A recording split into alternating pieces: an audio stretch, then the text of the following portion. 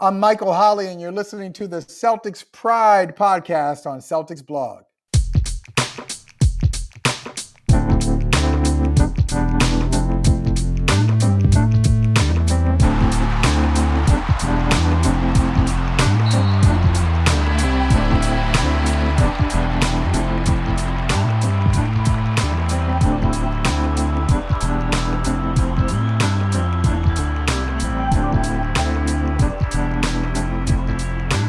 Welcome to the Celtics Pride podcast on Celtics Blog. You can find us at Celtics Pride Pod. Please rate, review, subscribe. I am Adam Motenko. I am here, as always, with my younger twin brother, Josh Motenko. Yeah, 9 minutes younger, but definitely the better twin. So let's begin. Hey, little bro. And our good friend, Mike Minkoff. How's it going, gentlemen? I'm a little concerned we're going to have to talk Josh back from, Peyton Pritchard for Rookie of the Year, but we'll see how it goes. Today we are discussing the past three games. The Celtics are 1-2 on the season, with a win against the Bucks and losses against the Nets and the Pacers. We're going to discuss those games, and we're going to talk about the upcoming games. Let's start with the Bucks. The Celtics win on a last-second shot by Jason Tatum. The bank was open. He made that actually. John Corrales on his podcast said that the shot against the Pacers was closer than the one against the Bucks, which I found funny. Mike and Josh, what did you guys notice in that game? It seemed like we weren't playing well, and this is true of both of the first two games. It was like we weren't playing well. I could tell we're not playing well, and then I looked down at the score and we're like, oh, we're only down by 2, or it's a close game. Like it seemed like, it comes down to like the reliability of the players and the continuity of the system and the coaching staff that keeps us in games when, maybe Tatum's not having a good game, and it's pretty obvious, and he's saying so after the game in his post-game press conference. He's like, I didn't play well, and we watching that, I'm like, yeah, no. But like, we have this continuity, we have these guys back, and everyone's getting a little bit better, and everybody knows each other, and so I think we're able to stay in some of these close games, because of that, and because we have good defense. And I think offense beats good defense in this league. Unfortunately, it's no longer true that defense wins championships, and don't tell any of my former players that I said that. But in the first game against Milwaukee, I felt like that was true. Like, they were just better than us offensively, and it took a miracle shot by our best player to bank in that win. And as that game, as the shot went in, I was one of those people who was like, "That's BS." I can't believe that shot went in. We shouldn't have won that game. Like, my wife even looked at me like, "How come you're not happy about that?" And I'm like, that's not the way to win games. Like, obviously I'll take the W. I had the exact same feeling. Yeah. And there's a lot of Celtics supreme optimists and people who cover the team who I think were probably upset with that type of reaction from the Celtics fan base of like, oh, okay, we'll take the win, but like, that wasn't a good way to win. And I don't think I'm being a pessimist or an optimist in general these days. I think, that's just a normal reaction. That's our one win on the season, and it happened in a pretty remarkable way. We got lucky. That's real. We definitely got lucky with the final outcome. One takeaway that I've had, so on our last conversation after the preseason, you all were trying to tell me to calm down. I was overreacting. That's ridiculous. I was appropriately reacting. And I think I was all ready after the Milwaukee game to kind of offer, say you're welcome really to all Celtics fans everywhere, because clearly inspired by my ranting and raving. Marcus Smart has remarkably played with exceptional decision making over the first 2 games on offense. He has, over the first 3 games, probably shot few enough bad shots, like really poor early shot clock shots, that you can actually still count them on one hand, which over the course of 3 games is fairly remarkable for Marcus Smart from years past. And Jaylen Brown has been absolutely dynamic as a decision maker. showing the maturity that I was expressing great concern was lacking. So yeah, I will say it. You're welcome, everybody. Clearly, this was because of my rant on this podcast and nothing to do with the actual talent of the players or Brad Stevens and the coaching staff or anything like that. I'm like, that's the whole reason it was an overreaction. No, unimportant. Edit that out. I did want, Mike. I did want to check in with you about those thoughts because, and I wonder whether it had something to do with Brad Stevens' talk with the team about everybody's role, because Marcus has been playing the facilitator role. That is definitely what he should be doing while Kemba Walker is out. His assists are up, and Jaylen Brown has been really consistent. His assists are also up. Marcus's threes are down, and I do not expect that to continue. But we'll see. We'll see. I mean, he's made it a point in the before. I think it was before the Bucks game to talk about his focus on shot selection, and if it's a catch and shoot, definitely take it. He has been sticking to that. He's been hitting them, which has been awesome. So we'll see. We'll see how disciplined he remains. You were upset with Tatum too. Well, before we get to Tatum, going back to the Bucks game. No, I was actually okay with Tatum in the preseason. Before we get back to the Bucks game, or going back to the Bucks game, I agree that the loss was or the win was lucky, but I was really encouraged by that because I went into that game, especially coming out of the preseason, based on my reaction as we just talked about, pretty braced for us losing by double digits, if not getting kind of outright blown out. So just to be in a really competitive game with the team that I have thought of as kind of a surefire top two in the East, I thought was really encouraging. And frankly, I thought the way we played against the Nets for the first 3 quarters was also pretty encouraging. Like, the Nets are clearly a better team at the top talent. If KD is going to play like KD and Kyrie is playing the way he's been playing, like, that's just a better team than us.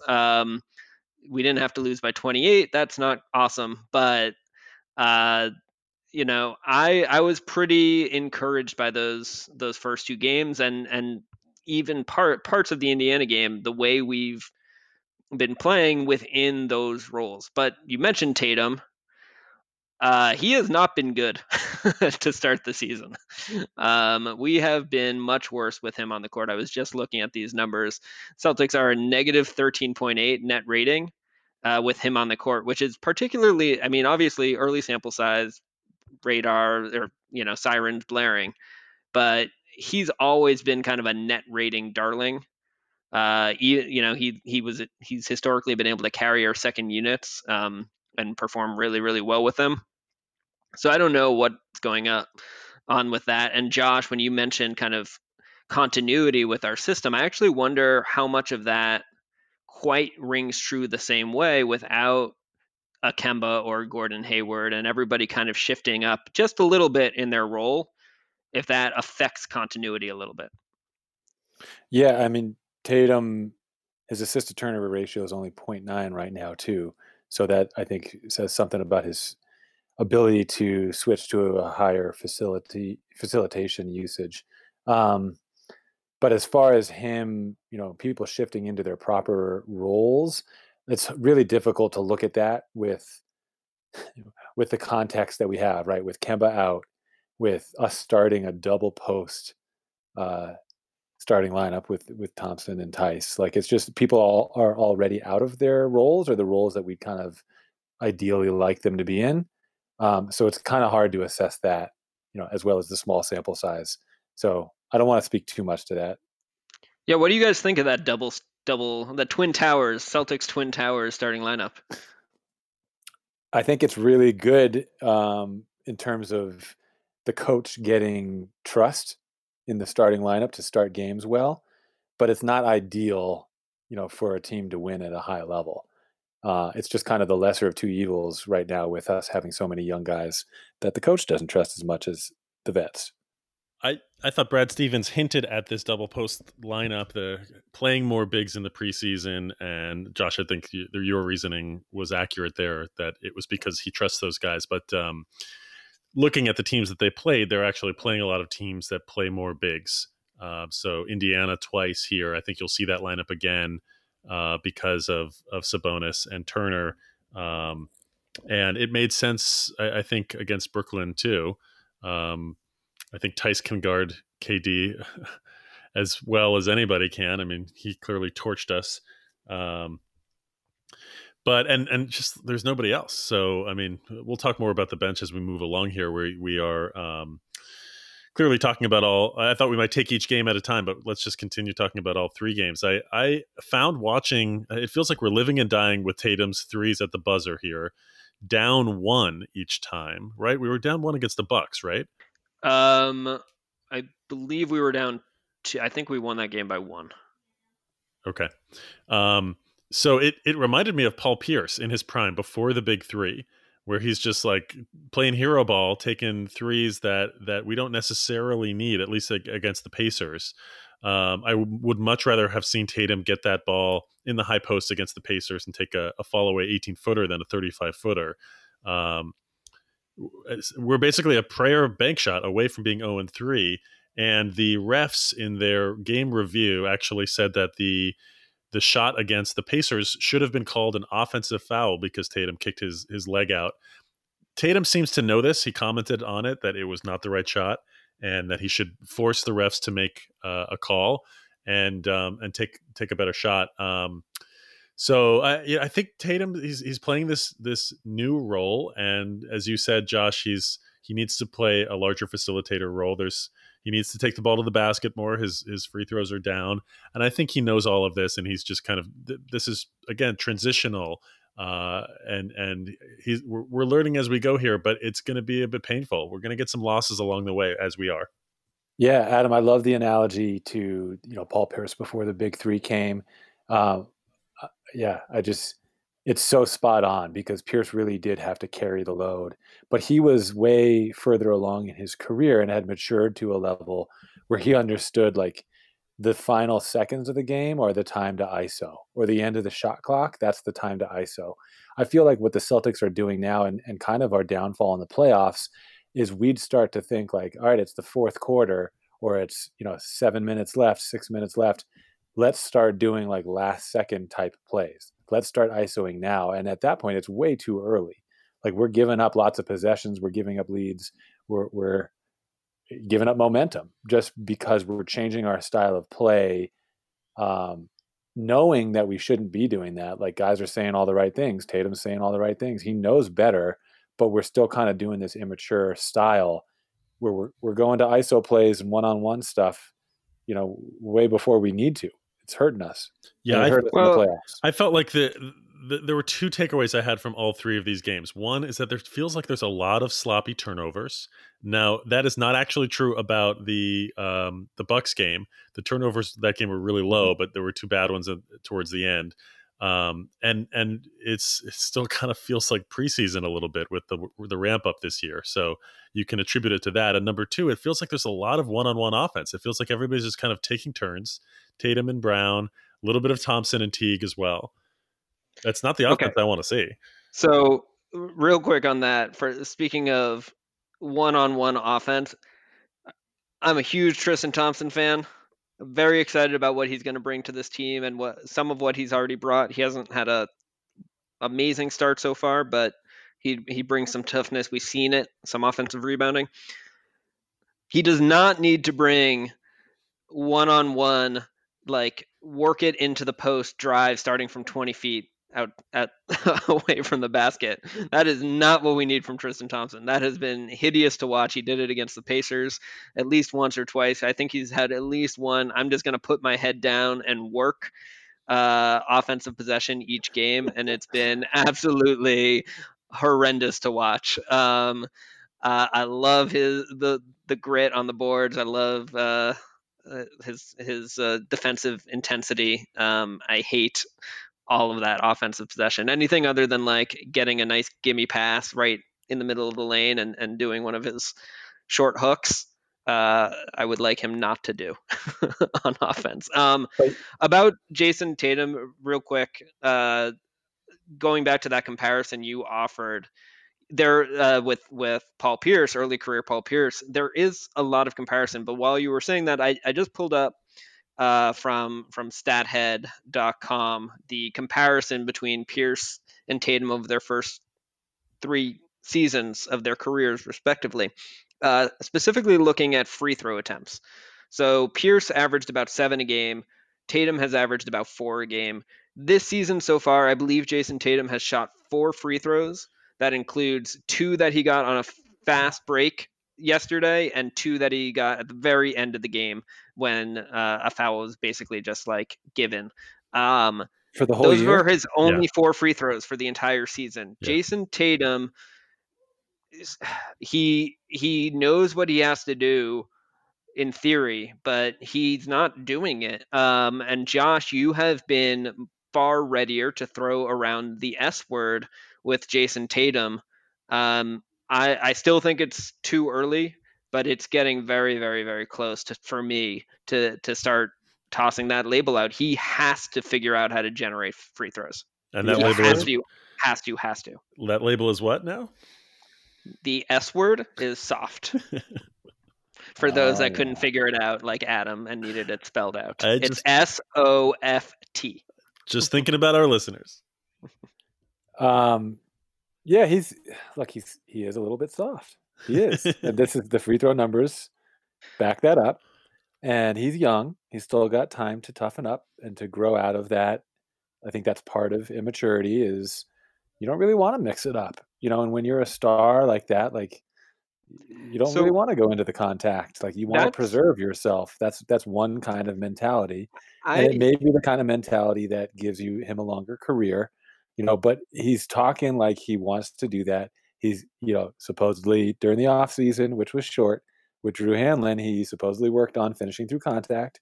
He came back a little bit bulkier, a little bit more weight, and I don't know if that was intentional or he's just filling out because he's getting to that age. But like all of these signs show that, yeah, you should be getting more than 1.7 free throw attempts per game or whatever he's getting. Yeah, I mean, the reason I specifically pulled up the comparison of the early career numbers and the age was a little different. Pierce's career started when he was 21. Jason Tatum, as we all know, was and remains 19. But the great offensive players that generate free throw attempts had a tendency to do that from the start of their career.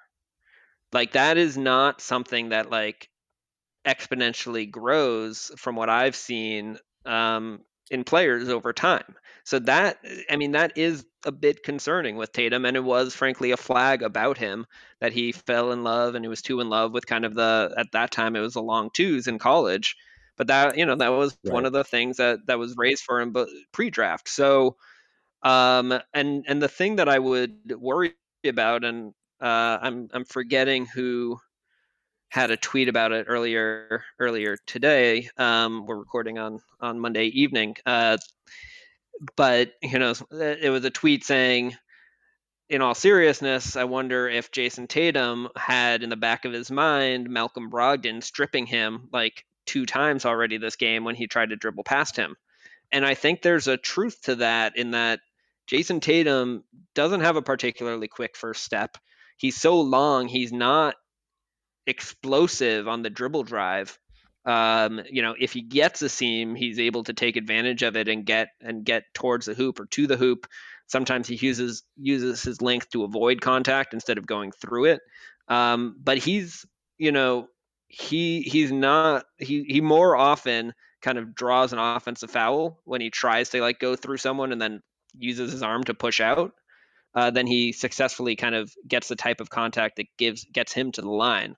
So I think kind of the way his athleticism works has not shown itself to be super conducive to drawing fouls. There are things he can do like reintegrate the jump step into his game, which he did for like a month and a half in January and February of last year, and it was wonderful. But it's a trend that needs to change for Tatum to be the player we want him to be. I think the fact that he obviously is conscious of the issue is a huge step in the right direction for any young player. Yes, it's a little worrisome that he hasn't transitioned to actually doing it on the court, but there's plenty of time for that to happen. And what we're talking about here is like, if he doesn't figure that out, it's the difference between him like ending up as more of like a T-Mac type of career than, some other players that he's been compared to, like a Kevin Durant or a Kobe Bryant, or, some of those like elite, super upper echelon historical type players. So, we're still talking about a Hall of Famer here. Let's not like over do it. Yeah, the question is, does he have those rings? Exactly. Durant, by the way, average is 8 free throw attempts for his career, and it was higher in his first 3 years. Tatum is only averaging 3.5. I'm with you, Mike. We got to see that shift, and I mean, this is a development year for a lot of these guys. This is a new role for him. I think he's working on it. It's very early in the season, but right now this team is not very good. That Indiana game, they should have won that. They had an 11-point lead that they came out. I think it was like an 11-0 run that Indiana went on to begin the third quarter. And even with that, they still should have won that game. Those are the kinds of games that good teams win. And this team is not deep enough right now, and doesn't have the consistency on offense to be able to take over, especially against good teams. But what was so weird about the Indiana game, this was not like a depth issue to me. I mean, frankly, our bench was better. Was more like Peyton Pritchard played really well. Yep. And got minutes at the end. Robert Williams played really well. What didn't go, like, our starters came out in the first quarter to a tremendous start and then immediately started playing lax, making bad decisions, gave up our lead right away. We had 7 first quarter turnovers, I believe. It was really, really frustrating. Just a lack of focus and attention to detail. Yep. I think I don't know. The team is definitely early. I mean, Adam, I think you and I were talking about like a 5-10 or 6-9 start to the year. So, I briefly allowed myself more optimism after we won the Bucks game, but feeling pretty good about that early projection. Yeah, I don't know. Hopefully these guys will develop in the next month or so the way that they'll need to. Josh, coming back to this one-on-one offense thing, I mean, this is the kind of thing, this taking turns going one-on-one or using a pick and roll. That's something that my eyes are seeing it, and I'm curious about what I'm missing from a coach's perspective about the way that these players are playing within their roles, within the flow of Brad Stevens' offense. Yeah, it's something I question in terms of what is the head coach's reaction when he sees the one-on-one ISO ball happening earlier than he wants it to. I'm sure he's preaching that this is the type of thing that you want to do the last few possessions of the game, any end of shot clock situation. Like those are the times when you want to ISO, or when your star or stars are feeling it. Then you want to feed the pig and go at those guys and give them more opportunities to get hot. But the idea that you're hot when you're not, or that the game's on the line and someone needs to make a play, and so that means as a young star, I'm going to take the shot. Like as a coach, you're seeing that, and it's a really fine line because you don't want to lower anybody's confidence, especially someone like Tatum. So you don't want to overcoach that, but you do want to show it in film, and you want to make it some kind of point of emphasis. Even if it's like a one-on-one conversation with Tatum, not in front of his teammates type of thing. So it's, Brad Stevens is the type of coach who's going to want to make sure that we're doing things the right way, and that the basketball gods are looking down on us and rewarding, playing the game the right way. And that's one of those aspects that goes into playing the game the right ways. we don't take bad shots. We don't take good shots. We take great shots. We make the one more pass to get a great shot. When you could have shot that one, it would have been a good one, but we could get a great one. And that goes until, the last second of the shot clock or the last few possessions of the game when someone really now does have to make a play. And that's what Paul Pierce was so good at. That is what Jason Tatum is so good at. He proved it in game 1 with the bank shot against the Bucks. And it's... Wait, what did he prove there? He proved that he hit a game winner. It was a terrible shot. Clutch, baby. But a terrible shot. The clutch gene is in that guy. Sure. And he has the moves. He has the step back, the side step 3. Like, he's got those moves to be able to create his own shot whenever he wants. We just got to temper when he does that. That's all. Yeah, but that's the guy we're going to at the end of the game. Yeah, the real issue is he needs that to not be the only, like, yes, he can get that step back or side step 3 whenever he wants, but if he complements that with like more effective way to bait his defender into thinking he's going to that and then driving past him, then it's a game changer. Sure. Someone had another Celtics fan had a tweet earlier that the last 6 times in like the last 10 seconds of a game where we've been tied or down 1, and then it was in one of the instances we were actually up 1 that Tatum has had it. It's been a fadeaway jump shot every single time. Yep. So that's the problem. It's not a question of whether he has the skill or talent to get that shot off, and that whether or not he can hit it. He can, and that will be a lethal weapon for him. James Harden has shown how devastating, a top-notch step back or sidestep 3-pointer can be. But James Harden is also one of the best guys at getting to the free throw line in the league, right? Like that combination is what makes James Harden almost unparalleled in the history of the game as an offensive force. Tatum doesn't need to get there, but he needs to add the other dimension of getting to the line and putting pressure on the defense in a different way, and having the ball handling skills and strength to do that consistently. And if he does that, he's going to score 30 a game. Yeah. And so in summary, there's really just 2 things we want Tatum to work on. One is you get to the free throw line more often. And 2 is that self-discipline on when is it really a time when you have to take that shot, when you have to make the play. Because if you can facilitate for someone else and get a great shot, that's the self-discipline that turns you from an immature star into a superstar. Yeah.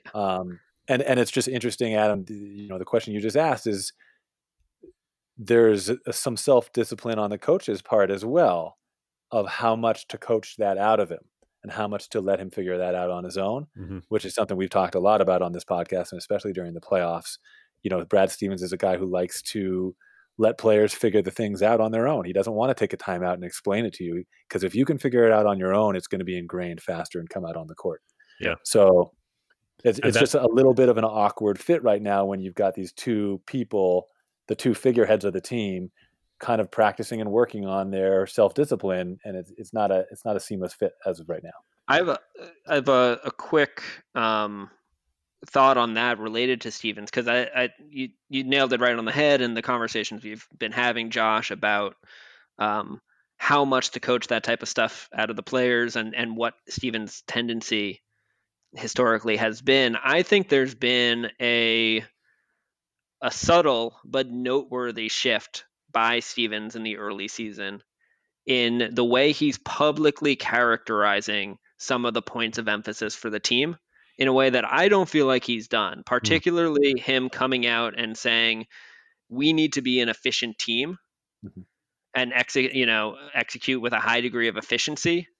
I don't recall that ever being an external talking point.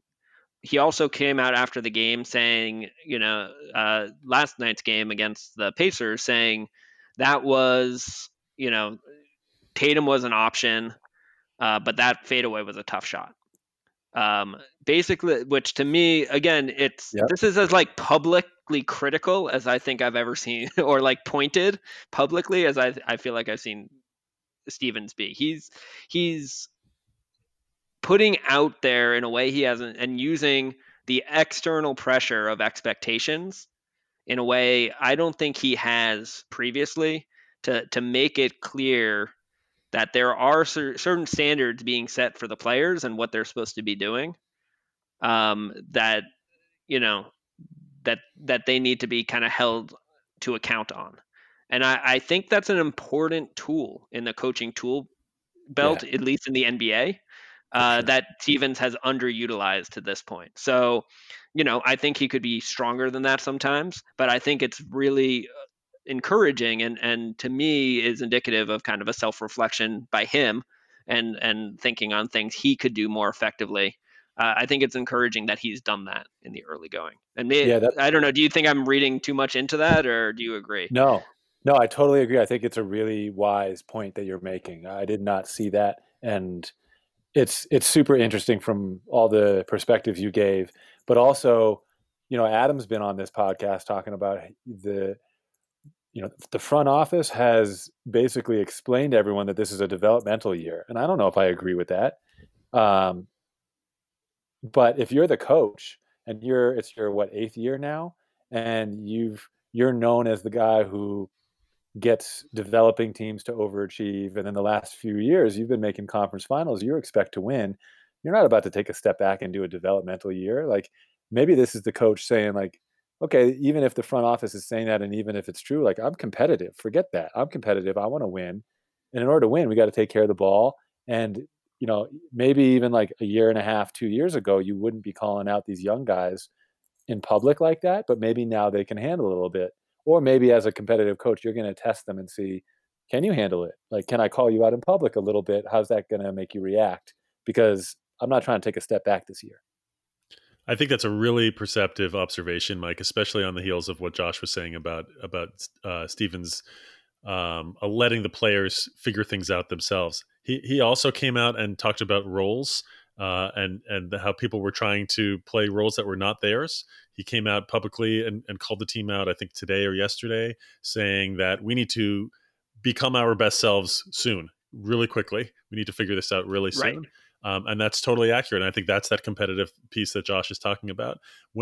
Stevens could have drawn up a play to get Tatum the kind of shot that I was hoping that he would take, or to do a pick and roll with Jaylen Brown, and whoever the defense keys in on, the other guy gets an open shot. He didn't. He chose not to drop a play, and we know about his ATOs. This feels kind of active on Stevens' part. Like you're right, Mike. I would not be surprised if he said, I'm going to let him take that shot and we're going to see what happens. And then I'm going to speak about it publicly. The expectations are already there. I'm not shifting those. I'm just putting a spotlight on it. And Tatum is figuring it out, because Tatum made comments that was not the right shot. He knows. Yeah, which is good. And Josh, you said this earlier. The fact that he's aware of it is really positive. And Tatum has shown over the years a really kind of elite ability to kind of pick up new skills and adopt them. And he showed signs last year for a stretch, as I mentioned earlier, of being able to generate and get to the line consistently as well. So, it's there. It's clearly not a firmly rooted habit, in that he goes back to his old tendencies, and it probably is always going to lean jump shot, like in his heart of hearts. I don't think he can totally rewire that, but he certainly needs to shift it. And let me say one more thing too. This is a perfect storm of culture, character, and mental toughness, kind of all at the same time. In terms of the coach calling the player out, but the player already knows, so it's nothing new. There's no it's not like you're using the media against the player. You're just using the natural consequences of the pressure that already exists and highlighting it and seeing how that affects the player, right? But we have a team full of a bunch of nice guys. And, as a junior college coach, I recruited and created kind of the antithesis of most junior college teams, which is super athletic, super low IQ, low GPA teams, but, a bunch of studs who are just, really good on the court and mature on the court, but maybe not so much in life. And in recruiting a bunch of nice guys myself, the first couple years, it was like we had no toughness, we had no dog, we had no grit. And those were words that we used in team meetings about what we were trying to teach the guys. And what we realized is like it's very difficult to teach those guys. And I think what we're seeing is that there's, we got a bunch of nice guys on this team, some dogs. We got Marcus Smart, we got Tristan Thompson, we got some guys, who can handle themselves like on the court. But this is a perfect example of we're like, as men, even as young men, as young as we are, we're able to have these kinds of conversations. We're able to maturely handle them. And now we have to go on the court and show that same kind of maturity that we know we have off the court in terms of our mental toughness on the court. And I think it kind of shines a light on how special and great it is to be a Celtics fan and to be one of these players on the team and a part of this kind of culture. It's really unique and it's really special, and I love rooting for it. We need to discuss our early impressions of new players: Jeff Teague, Tristan Thompson, Peyton Pritchard, the Williams brothers, Shemi, and we need to discuss the upcoming games. We're going to do all of that right after this. All right, Peyton Pritchard is averaging 20 minutes a game. He is firmly in the rotation right now. Mike, I was thinking about you because you hate it when Danny Ainge drafts little guards, and I'm watching Pritchard on the floor. He seems small to me, especially because he's playing with Jeff Teague often, and he's not the ball handler. So it's just kind of a small lineup, but clearly he's confident. He's hitting his shots right now. He shoots from deep. He's fights on defense. Mike, what are you thinking about Danny Ainge's pick here? I mean, he has been one of our best bench players. It's not a steep competition. Yeah. the landscape. It's not a crowded landscape. But look, he's showing he deserves to be on the court against the Pacers. He was really, really, really solid, and he's been fine in every game. He hasn't been a total negative at any point, in my opinion. He does look and seem a little small, but I mean, not to toss dirt on a guy that doesn't need it, but just compare Peyton's contributions already at this stage in his career to someone like Carson Edwards, and it's the difference in who belongs in the NBA and who doesn't is instantly evident. So he's a good pick. He's playing well. I don't think his ceiling is overwhelmingly high. He's never going to be like an elite player in the NBA, but you can already see the outlines of what his career could and probably will look like based on his early performance. You guys see the killer instinct or no? He's not afraid, and I'll give credence to your killer. I mean, I just don't even understand what a killer instinct label means for a guy like Pritchard. Like, he's not ever going to be the guy taking the last shot, or maybe not ever, but very unusually. But he was playing, in the last 6 minutes of the fourth quarter of a tight game against the Pacers last night, and he should have been. He was well, he maybe should have been. He was certainly better than a lot of other guys that were seeing time on the floor yesterday. So, but he's very clearly not afraid, and not the game is not too big for him at the NBA level. The moment is not too big for him. He shoots with an intense amount of confidence. He's in the right spots. He's making, he's hustling and playing with kind of tenacity, even though undersized on defense. I think there's a lot to appreciate about what he brings. I still think there's only so excited I can get about him because there's only so much he's going to be able to do. But the fact that he's just a solid contributor that I think you can rely on because of the effort and intensity he's going to bring, I think that's worth quite a bit. Certainly worth a late first round pick. I have a prediction. In the next 10 games, Peyton Pritchard is going to go off for 20 points or more. And in order for that to happen, this guy can really shoot, but his teammates aren't looking for him yet. they're not trying to find him open for threes. I'm thinking, I thought of this one, Mike, when you were talking about Tristan Thompson's Oh let God. me get mine. And I'm like, Peyton's open for three. Why don't you dish it out to him while you're double teamed? And defenses are leaving him open. They know that he can shoot, but they're not really keying in on him and ensuring that he is never open. I think that he's going to get an opportunity in the next 10 games, and he's going to show out at least one night. In Tristan's defense, he wasn't looking for anybody. It wasn't just Peyton Pritchard. He's looking for number one. That's Josh, right. what do you think? Well, I think first of all, Adam, we have bold predictions here from Adam Otenko. I guess your crystal ball says a guy who scored 16 points in a preseason game and 13 points in the last game is going to have 20 points in a game in the next few games. Like, Yeah, come on. that is that's fair. He's almost there. That's totally fair. Little bro's right on this one. Wow.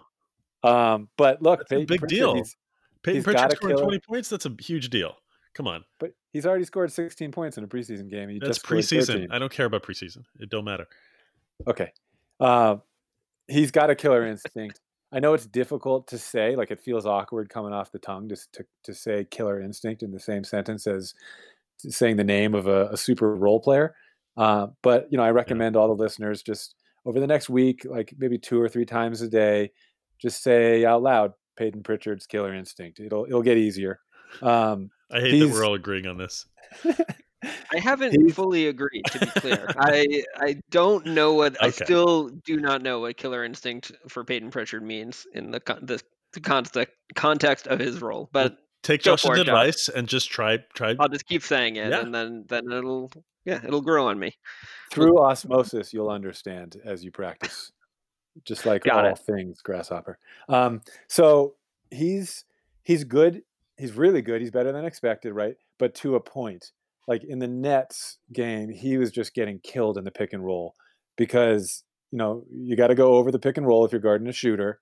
And if that guy doesn't shoot and he drives in and you're a little guy with no length to challenge like that mid-range pull-up, that means that the big man defender is stuck having to both guard the roller and to guard the guy who's come off the ball screen because you're just too small behind him. You got no length. You can't challenge anything. So they were just picking and rolling him to death. And I don't know if that means he may be unplayable in the playoffs.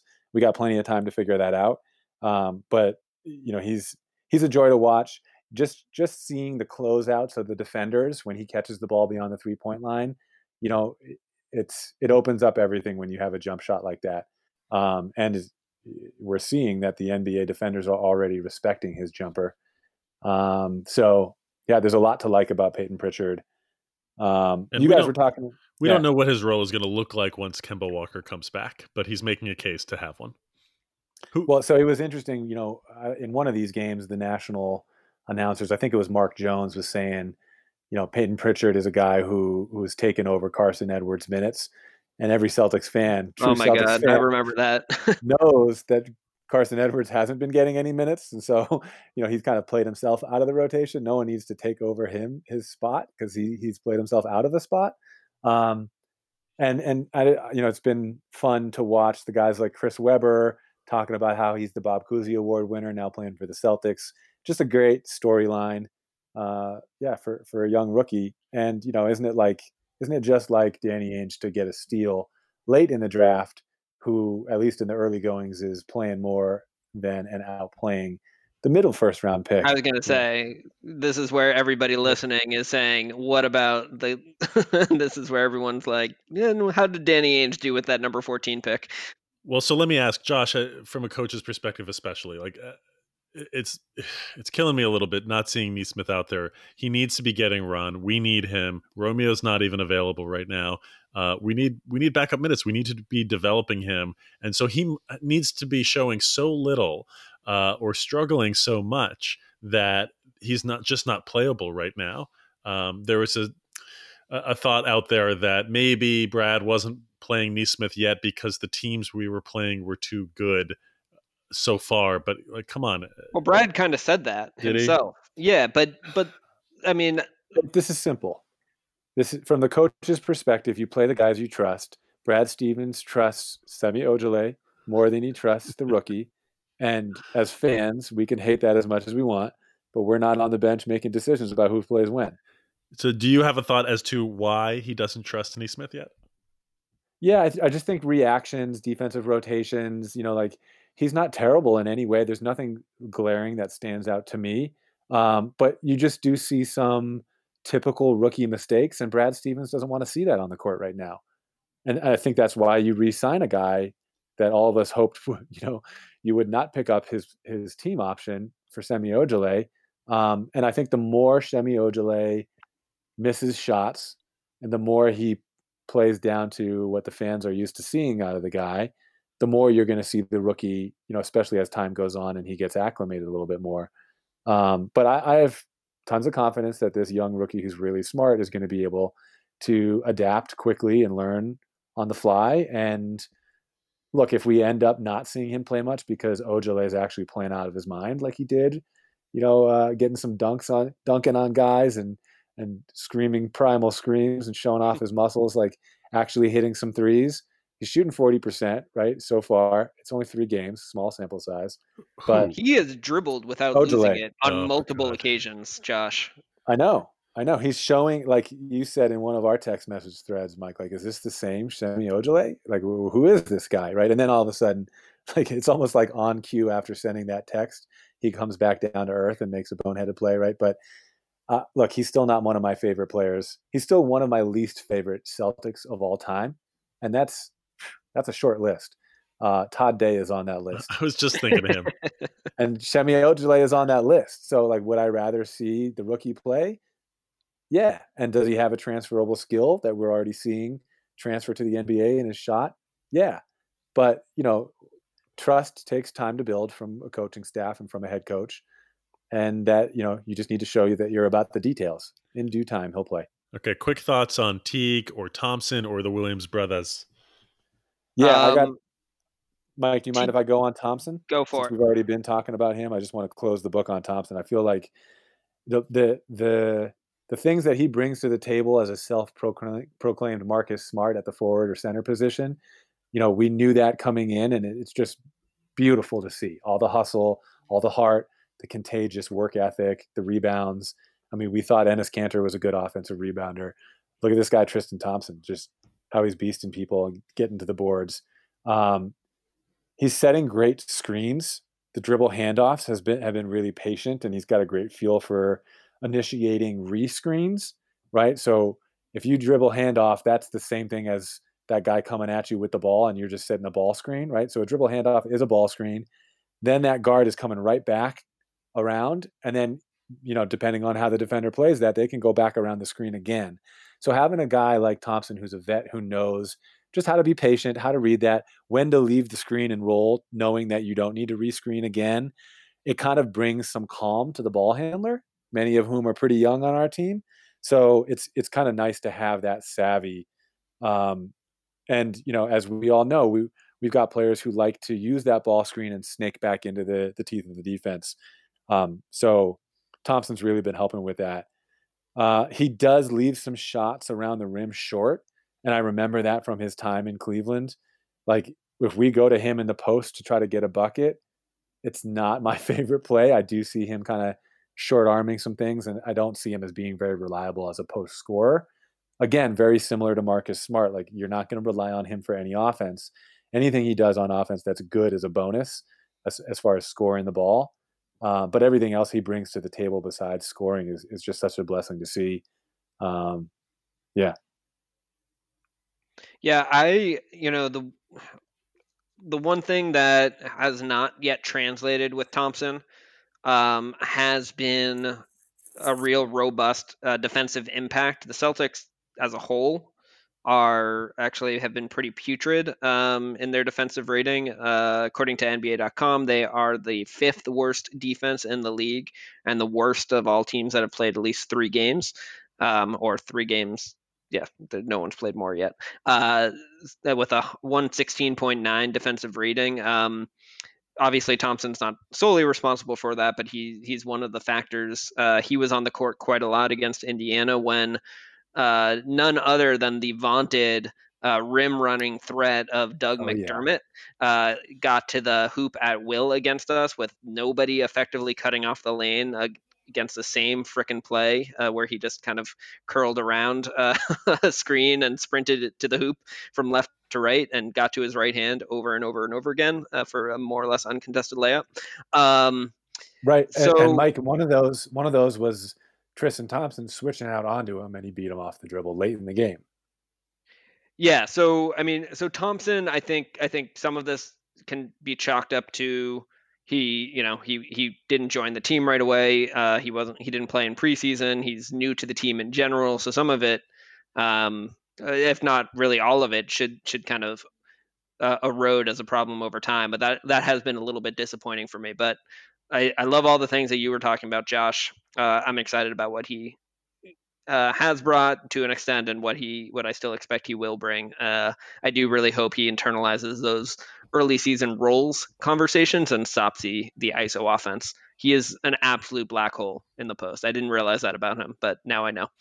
For Jeff Teague, I have also been pleasantly surprised, but he's erratic. I knew his shooting from the preseason and from the Milwaukee game was not going to persist. It certainly hasn't. He's not been hitting very well since. But he got to the line 10 times against the Pacers, which was awesome. He's solid enough on defense. I like that he can penetrate and get into the lane. So I'm content with Jeff Teague on the team, if nothing else. What about you guys? Yeah, one of the worst things that you can do as a player is to have a really amazing game, your first game out. First game with a new team, whether you change teams, or first game in the league. Jeff Teague, he done messed up. Just by coming out and having a really good first game, now we expect that out of him every time. I think the next game he had 0 points, 0 for 5. So that is an issue with Jeff Teague. He did have a couple games last year, I think for Atlanta, where he I think had over 30 points, right? But he is erratic, and you don't know what you're going to get from him week in, week out. And just having him come off the bench, I think is a good role for him, because he could be a starter one night and really blow up, and then the next night he could be a dud. Teague has been much more of a facilitator in his previous stops, and I think that he's going to settle into this this backup point guard role, facilitating the second unit. He's slippery with a lot of his moves. He's not going to shoot 100% from three like he did in the preseason, and he's definitely not going to shoot 100% from the free throw line like he did in the last game. But he'll be fine. He'll be steady. He's not going to be amazing. He's got limitations for sure, but he's going to play an important role. Grant Williams is getting more minutes, and I'm not super impressed with it. And Robert Williams played really well against Indiana, but of course, all that means for Robert Williams is that he's making amazing plays and just making slightly less of the boneheaded ones. Yeah, I'm still high and optimistic on Grant Williams. He has not had the greatest start to the season. I think Stevens in general is having he's managed basically the four bigs pretty awkwardly, in my opinion. I'm not enamored with starting Thompson and Tice at the same time. Tice, for some reason, it felt like he barely played against the Pacers. I'm not sure why. I think he kind of deserves a longer leash, frankly, with the way he played last year and what he brings to the team. Yeah, and Grant Williams, I think, can probably do more at the three than he's been given an opportunity to do. I know he's not great as a perimeter defender, but I don't think he's as much of a liability as pigeonholing him into basically being a 4 or a small 5, which Steven seems to have done. Does so. I'm content with the Williams, the non-brothers. So far, I still think there's a lot more to both of them. I did like seeing Robert Williams really kind of competing for more time on the floor and seeming like he's really taking the game seriously. which is kind of was one of the biggest questions about him generally, and kind of has persisted as one. Yeah, it was only a year and a half ago that Grant Williams was a undersized post scorer, go-to guy with post moves who was obviously by that description playing a very different role than what he's playing right now. And I think that there's still a little bit of an acclimation period for him to understand, like, you have some moves and you can score when you have the opportunity, and you're just kind of giving the ball up a lot, and you're just being a facilitator. And obviously that's what you've been asked to do. And you've changed your body a little bit. You've changed your role. You've learned how to defend on the perimeter. His whole game is still fairly new. And as Celtics fans, like, we got to understand that Grant Williams is a perfect example of a guy whose value to the team is going to be shown outside of the box scores and outside of the stat sheet at the NBA level, because of his ability to promote chemistry and be a contagious work ethic type of guy, and a guy who's always in the right spot and trustworthy and all that stuff. Kind of a model for other young players. But yeah, the stats, even having saying that, the stats just aren't looking good so far in 3 games for him. Yeah, shooting 38% from the field, 28% from 3, 25% from the free throw line.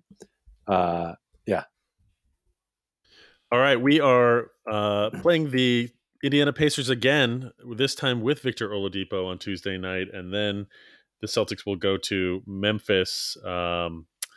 Actually, they'll play Memphis at home and then go to Detroit for 2 games against them to round out this week. Josh, what are you looking forward to there?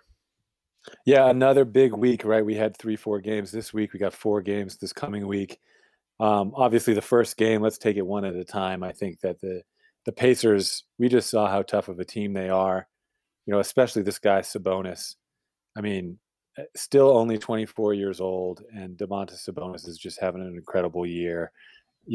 Again, small sample size, but he's averaging 24 points per game and 11 rebounds, 7 assists. I mean, he's just phenomenal in that regard. Even my little 1.5-year-old daughter's, hollering over at Sabonis. Hey, like, this is a tough guy. It's amazing to see what a spin move can do for a player in the NBA. Like, obviously, Giannis, that's his one move. But when you look Siakam. at guys, yeah, Siakam exactly is another guy, and Sabonis, like, these guys are making all-star careers out of the spin move and some length and savvy. Like, it's just really impressive. And this is a tough team. Watching that Pacers game, and for the last couple of days, I've been thinking, if you are Lawrence Frank, would you trade Paul George right now for the package that he was traded for before, for Oladipo and for Sabonis? Is there anyone who around the world who would not make that trade for Paul George right now again? Yeah, I'm pretty sure most GMs would do that. So kudos to Pritchard for pulling it off before others saw it. Sabonis is a monster. Yeah, it'll be interesting to see how we bounce back against the Pacers. It's an opportunity for us to kind of apply early lessons. One of the new interesting quirks of the shortened season is these kind of almost like Major League Baseball style short series against single teams. So we get to apply some adjustments right away, almost like a mini playoff series, and see if we can kind of address the issues that came up in the last game. And hopefully we can put a couple wins on the board over the course of this week. We've got 4 games. Memphis and Detroit should be beatable teams. So, it'd be nice for us to at least go 2-2, if not 3-1 this week. Nice. Yeah, we need some wins here. Josh, take us out. Yeah, so there's a couple points that I'm going to be looking forward to, or one thing I'm going to be looking forward to in the next few games. 2 games ago, we got called twice on the same play for offensive fouls, in a play that secretly is an offensive foul, but that we've been getting away with it for 2-3 years now. And this is the pick and roll where Daniel Tice sets the screen, rolls right away, and then rolls right into his defender and screens him.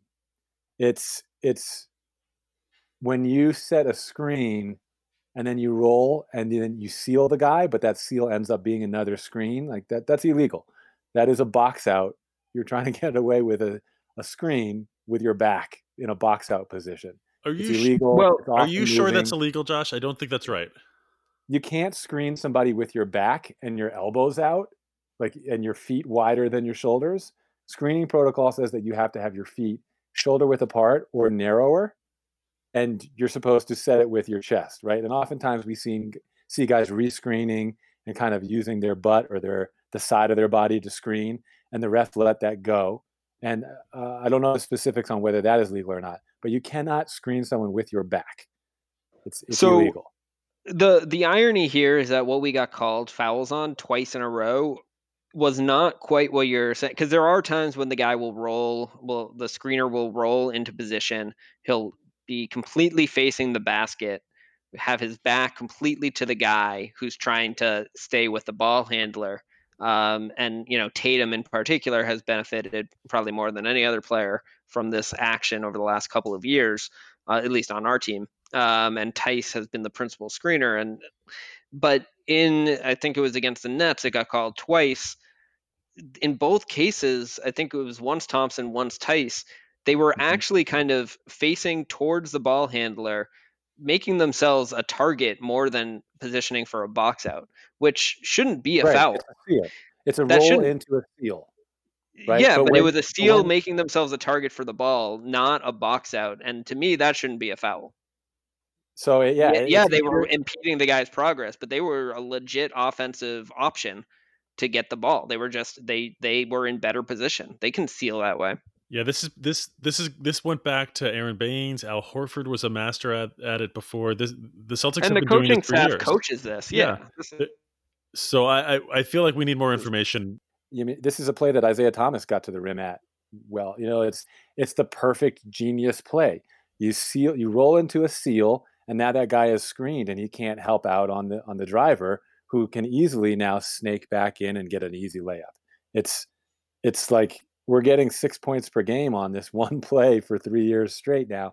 And I thought for a second, because they called offensive fouls on it twice in one game, I thought, uh-oh, this is the last time we're going to see this. Like, the league is wisening up on this play. No, And dude. then in the Pacers game, they didn't. And so No. I'm kind of crossing my fingers. I'm really looking forward as a coach to seeing if we're going to continue to see this play, how we're going to continue seeing this play called. Josh, they've been running this play for like 7 years, and sometimes it gets called for a foul, and then you get massive arguments from Stevens and the bench on it.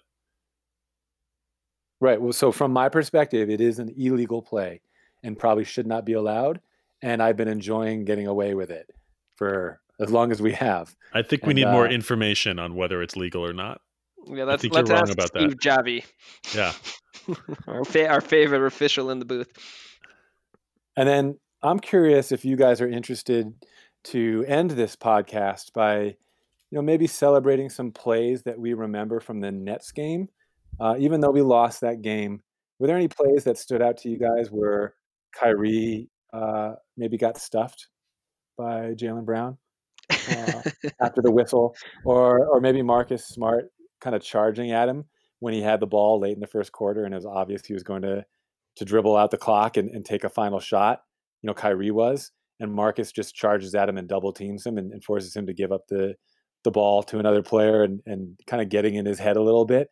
Anything else that you guys noticed about the interactions with Kyrie in the game that he finally came back to the Garden when it mattered in the regular season? No. No. To me, the play that I liked the best was when Jaylen Brown physically rejected Kyrie's shot after the whistle. As much as Kyrie wants to dap everybody up and be homies with everybody before the game, and everyone's going to speak to how bygones are bygones and we're all friends in the NBA and stuff like that, I was looking for and did see some resentment type plays, within the rules in the context of the game, and it was a pleasure for me to see that as Kyrie comes back. Glad you loved it, Josh. Thanks for listening, everyone. This has been Celtics Pride.